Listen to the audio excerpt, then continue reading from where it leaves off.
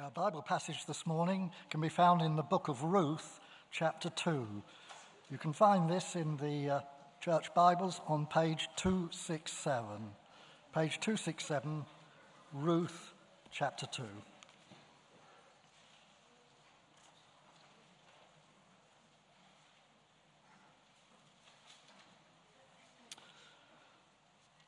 Now, Naomi had a relative on her husband's side, a man of standing from the clan of Elimelech, whose name was Boaz. And Ruth the Moabite said to Naomi, "Let me go to the fields and pick up the leftover grain behind anyone in whose eyes I find favour." Naomi said to her, "Go ahead, my daughter." So she went out, entered a field, and began to glean behind the harvesters. As it turned out, she was working in a field belonging to Boaz, who was from the clan of Elimelech. Just then, Boaz arrived from Bethlehem and greeted the harvesters. "The Lord be with you." "The Lord bless you," they answered. Boaz asked the overseer of his harvesters, "Who does that young woman belong to?" The overseer replied, "She is the Moabite who came back from Moab with Naomi. She said, 'Please let me glean and gather among the sheaves behind the harvesters.' She came into the field and has remained here from morning till now, except for a short rest in the shelter." So Boaz said to Ruth, "My daughter, listen to me. Don't go and glean in another field, and don't go away from here. Stay here with the women who work for me. Watch the field where the men are harvesting and follow along after the women. I have told the men not to lay a hand on you. And whenever you are thirsty, go and get a drink from the water jars the men have filled." At this, she bowed down with her face to the ground. She asked him, "Why have I found such favour in your eyes that you notice me, a foreigner?"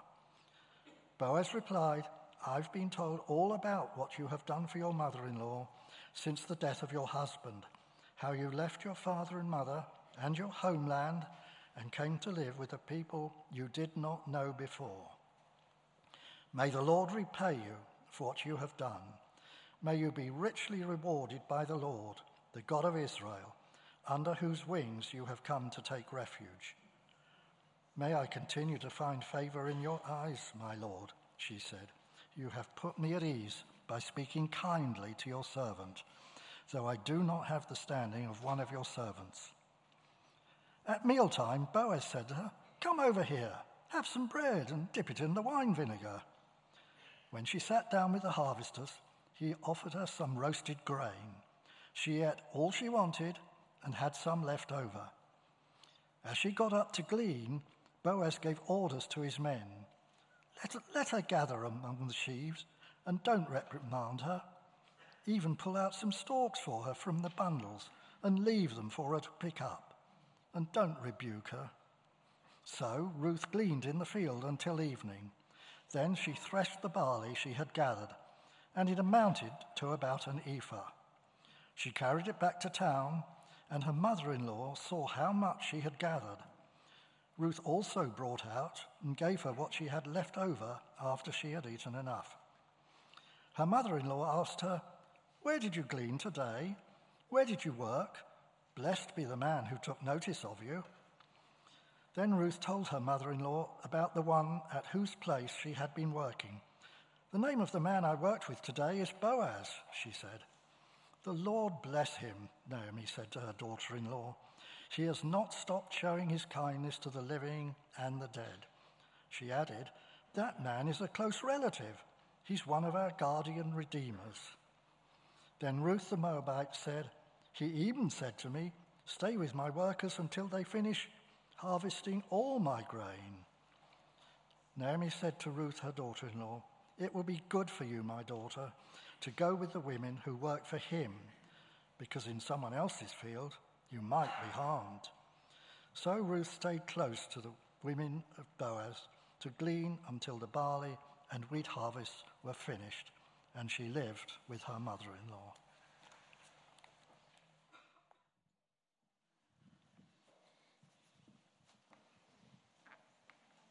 Thank you so much, David. Please keep that passage open, Ruth chapter 2, and will you join me in praying as God will speak to us from his word. Let's pray together.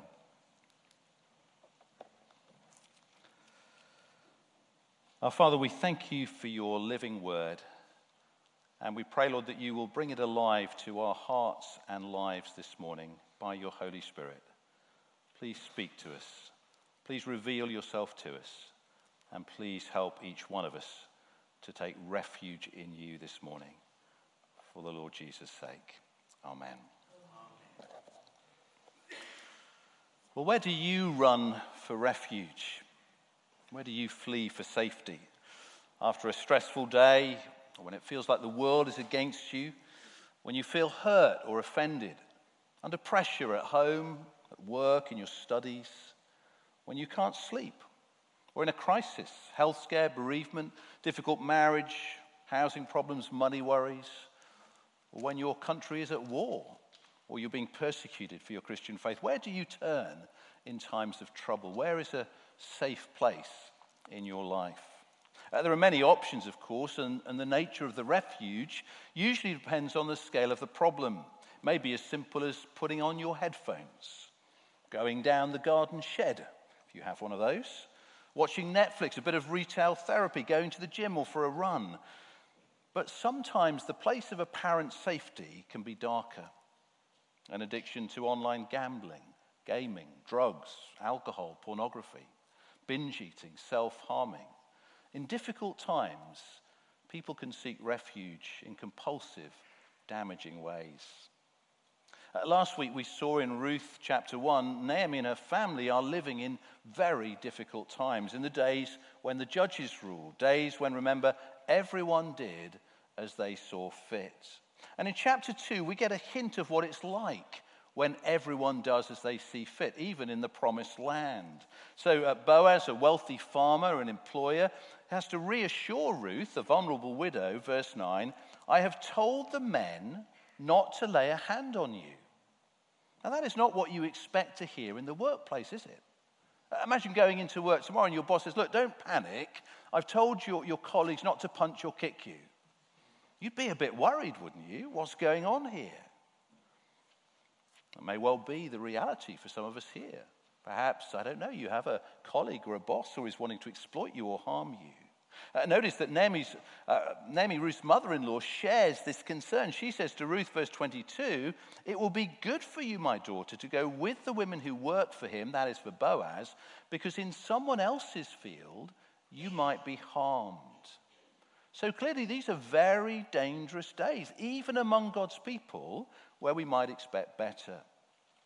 But wonderfully, Ruth chapter 2 teaches us that even in terrible times, there is a perfect place of refuge, as we've heard already this morning through Martin's testimony. A place where all are welcome. Whatever your nationality, race, background, education, sexual identity, whatever baggage you carry, there is a safe place to run to. A place of peace, provision, and protection. A place of forgiveness and of a fresh start. A place of unimaginable blessing and favor. And it's clear that Ruth has found this safe place. Look at what Boaz says to her again in the middle of verse 12. "May you be richly rewarded by the Lord, the God of Israel, under whose wings you have come to take refuge." What a beautiful picture Boaz paints of a little chick or an eaglet perhaps sheltering under the protective wings of God.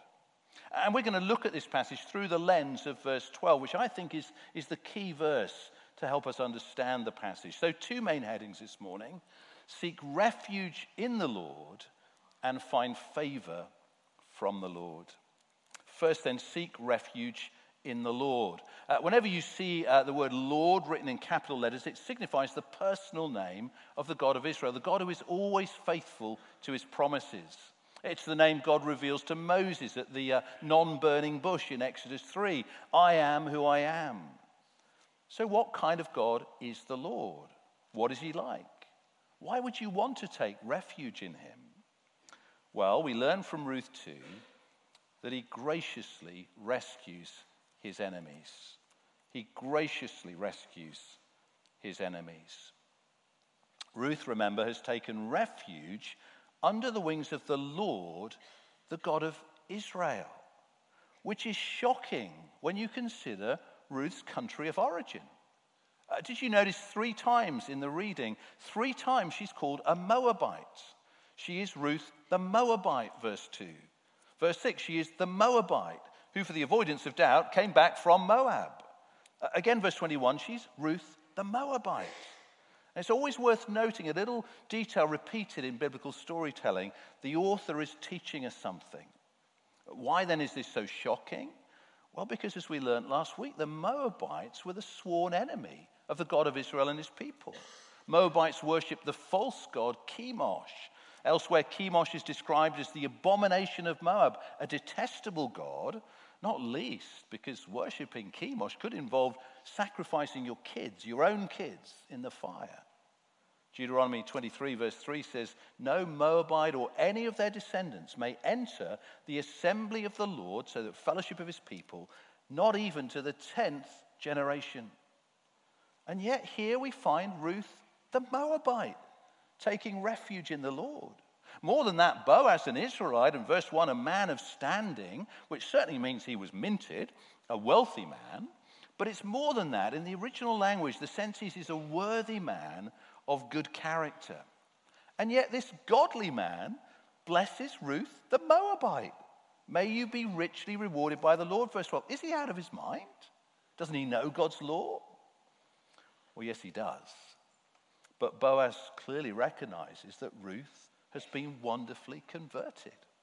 He's heard how the Lord has turned her life around. And the evidence that she knows God's grace and mercy is that she now shows that very same grace and mercy to God's people.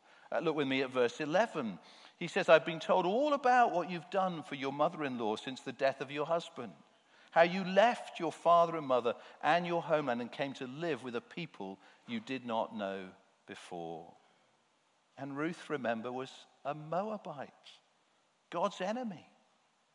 Think of the person you would consider least likely to ever become a Christian. That person who just seems so far away.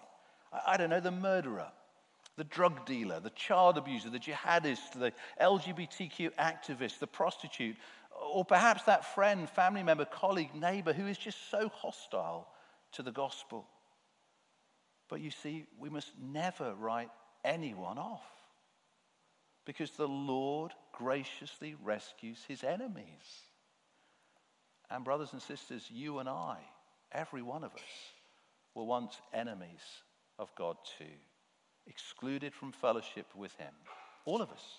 It's true for those of you who've enjoyed the privilege and great blessing of being brought up in a Christian home. I hope you thank God for that.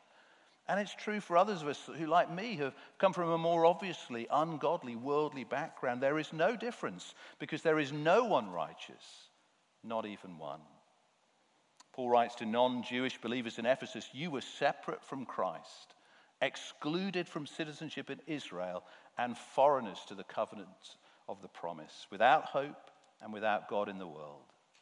To the Colossians he writes, "Once you were alienated from God and were enemies in your minds because of your evil behavior, but now he has reconciled you by Christ's physical body through death to present you," listen to this, "holy in his sight, without blemish and free from accusation."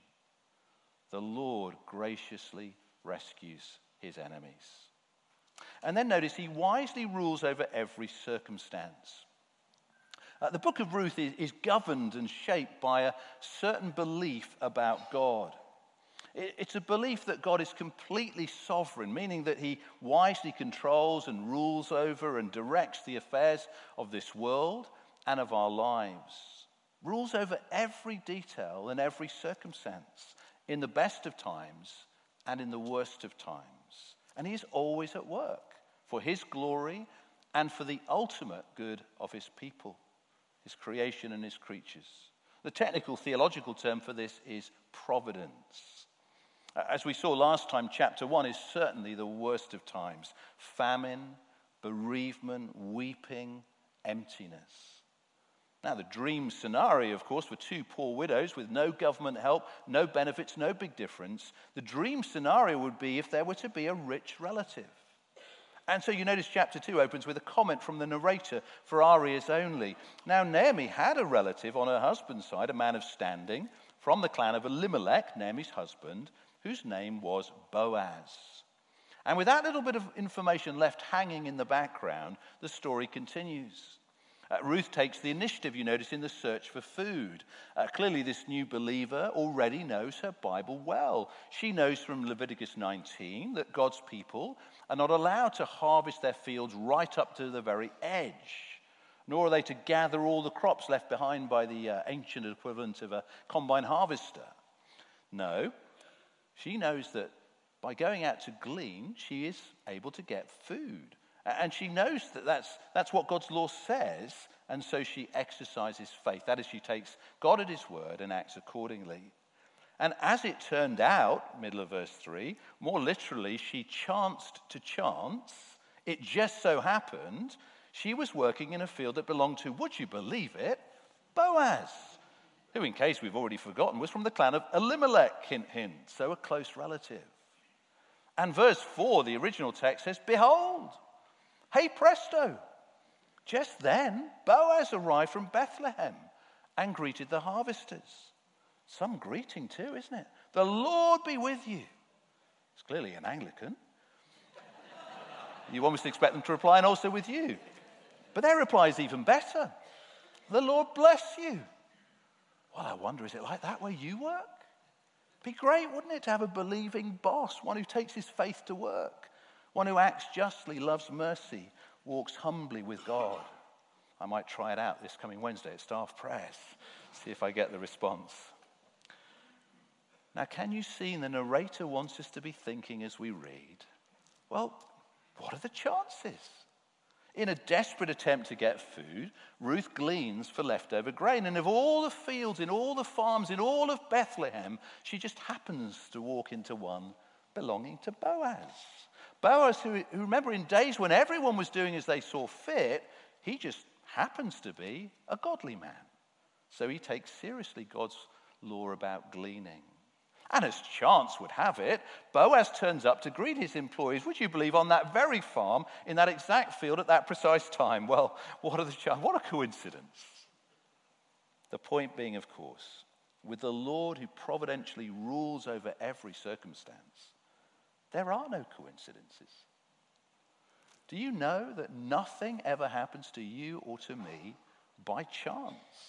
There's no such thing as chance, not in a world governed by the Lord. Even national lottery winners are not random. The old ad used to tell you it could be you, but Proverbs 16 verse 33 says it's every decision is from the Lord. Oh yes, God's ways are often hidden from me, of course, as they were hidden from Naomi and Ruth in dark days. And at times the Lord may lead me through really deep waters and very tough circumstances. And I won't always understand what he's doing. But Ruth chapter 2 teaches me that he is in control of everything. He is somehow working out his purposes for his glory and for my ultimate good. So can I say to anyone here this morning who feels they're in a rather dark place, facing bitter circumstances, please take refuge in him. Make him your safe place. You will not be disappointed. You may just be wondering this morning what the future holds out for you. Unsure perhaps about career choices or what to study. Maybe awaiting a decision over indefinite leave to remain, or struggling with loneliness as a single person or as a divorced or widowed person. Anxious about provision for your old age, worried perhaps about a hospital appointment or upcoming exams.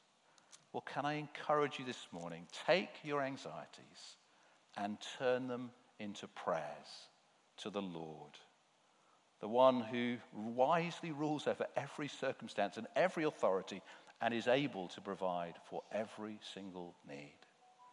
Because, says Jesus, which of you by being anxious can add a single hour to their span of life? And if you recognize this morning that you're not yet a believer, well, this God longs to be your refuge too, to gather you under his wings and become your safe place. Oh, you may feel that you don't need him, but a day is coming when you will need him.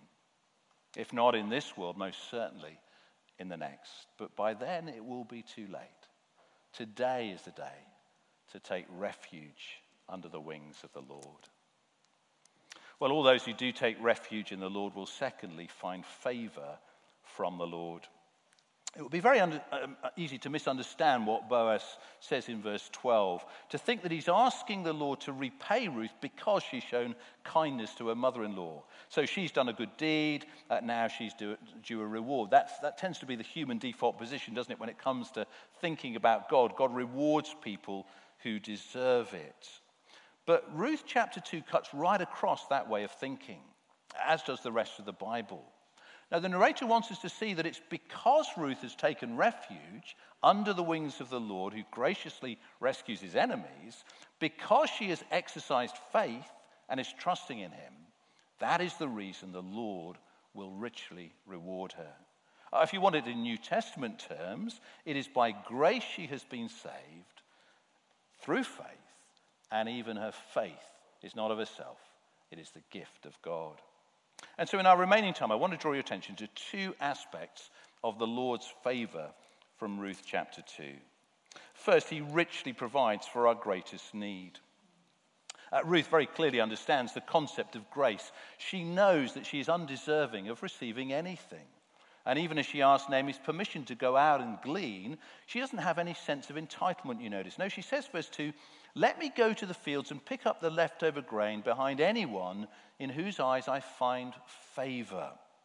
Now, in the original language, favor comes from a beautiful Hebrew word, chesed. It doesn't have a direct English equivalent, but it means something like undeserved kindness, mercy, and unfailing love. It's the love that God has for his people. Now, Boaz is under an obligation to provide for Naomi and her family because, as Naomi explains, if you notice in verse 20, that man is our close relative. He is one of our guardian redeemers. Now, that is a legal term for a person who, under God's law, was required to help out a relative in financial difficulties. If you're interested in the background, you can do some homework by reading Leviticus 25, verses 25 to 55. And I can see that you're really eager to do that. Let's move on. But I want you to notice the favor that Boaz shows to Ruth goes way beyond any sense of legal duty. No doubt that's partly because he's clearly attracted to it. You notice his question to the farm supervisor in verse 5, who does that young woman belong to? Don't be alarmed by the language there. Even in that culture, this is not about possession, it's about protection and provision. Who is taking care of that woman and looking out for her? It's rather like we might say today, is she taken? This, incidentally, for any husbands here or would-be husbands, is a reminder of the huge responsibility involved. Husbands, writes Paul to the Ephesians, love your wives just as Christ loved the church and gave himself up for her. What a calling. How does Christ love the church? In a word, sacrificially. Not dominating and controlling us, but giving himself up for us, pouring out his life for our well-being. And that is exactly what godly Boaz starts to do for Ruth.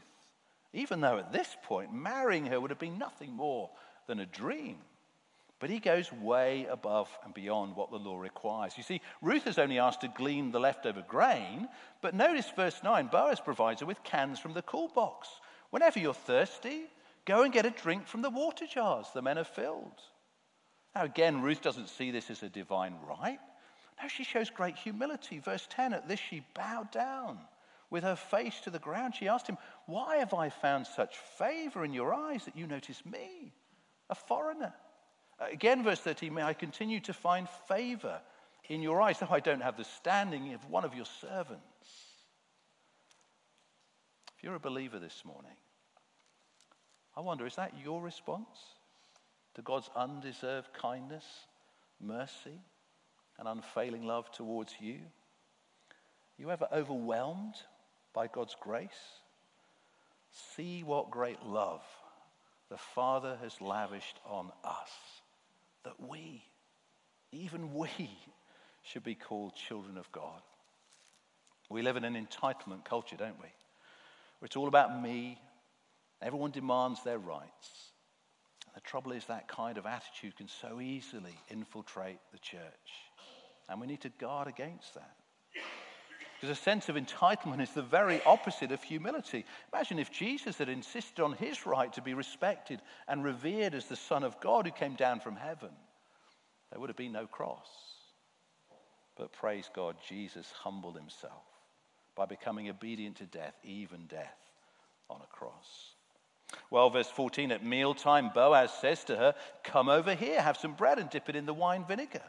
When she sat down with the harvesters, he offered her some roasted grain. That apparently was a luxurious delicacy of the day. Does sound a bit like Weetabix to me, though, but there we go. I'll trust the commentators. But the point here is wealthy Boaz is generous.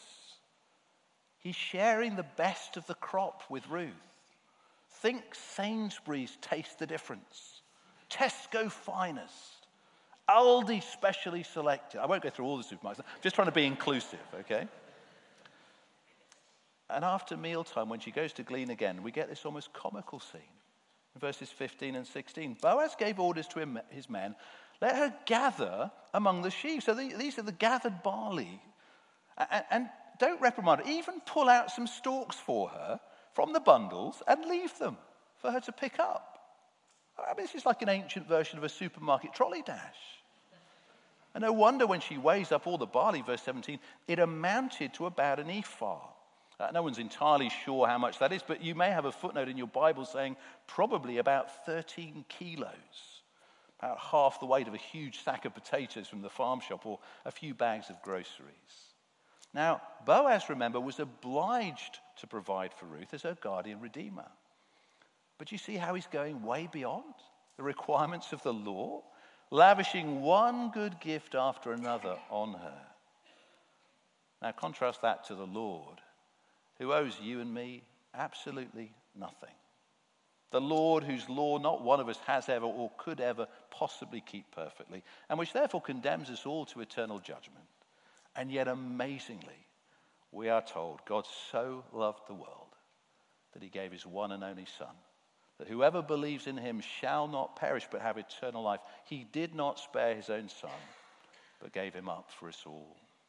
Now that is an extravagant and lavish provision for the greatest need of every man and woman, every teenager, every child. The Lord owes us nothing, but gives us everything. What amazing grace. And then notice finally and briefly that he fully satisfies our deepest longings. The dominant note in Ruth chapter 1 is emptiness and bitterness. But in Ruth chapter 2, the picture is one of fullness and joyful satisfaction. And I want you to see how the narrator stresses this for us. So look at the end of verse 14. Ruth ate all she wanted and had some left over. When she heads back to town with her 13 kilos of barley, verse 18, her mother-in-law saw, notice, how much she had gathered. Ruth then pulls out this luxurious doggy bag and gives Naomi what she had left over after she had eaten enough. And as if that day's generous provision from Boaz isn't enough, Ruth tells Naomi, verse 21, he even said to me, stay with my workers until they finish harvesting all my grain. Now, as Christians, we read Ruth, remember, through New Testament glasses. You hearing any echoes? John's Gospel, perhaps? Feeding of the 5,000? See, there we're told Jesus, our guardian redeemer, distributed to those who were seated as much as they wanted. And after they all had enough to eat, the disciples gathered and filled 12 baskets with the pieces of the 5 barley loaves left over by those who didn't. Ever wondered why Jesus didn't get the calculation exactly right? Because he's a generous God. Note the lavish provision, the fullness, the satisfaction. But when the crowds followed Jesus because they'd eaten the loaves and had their fill, he warns them, do not work for food that spoils, but for food that endures to eternal life, which the Son of Man will give you. For the bread of God is the bread that comes down from heaven and gives life to the world. And then Jesus declared, I am the bread of life. Whoever comes to me will never go hungry, and whoever believes in me will never be thirsty. And still today, that is the promise for anyone who, like Ruth, will take refuge in the Lord. He is the only truly safe place to run to, because he alone can provide for our greatest need, the forgiveness of sins, protection from God's eternal judgment. And he's the only fully satisfying place to run to, because he alone can fulfill our very deepest desires and longings. Although as this chapter ends, we get a clear hint, great storytelling, that the best is yet to be for the believer, that the real fullness is still to come. Because notice for now, end of verse 23, Ruth lived with her mother-in-law. It's not a call for mother-in-law jokes. No, it's saying that she's not yet at rest in the home of her guardian Redeemer. And in the same way, although Christians are citizens of heaven, for now we live here on earth. Church awaits the return of Jesus as the bridegroom in the great wedding supper of the Lamb, when we will be eternally satisfied as we finally rest in the home of our Redeemer. So will you take refuge in him this week? Will you stay close to him in good times and tough times? Because you see, if you wander from the truth, well, verse 22, in someone else's field, you might be harmed. May the Lord Jesus help us to take refuge under his wings, to remain in him and his words in us, because there we will be richly rewarded. In this world, only in part, but in the world to come, all who are found in Christ will be filled with joy in his presence and with eternal pleasures at his right hand.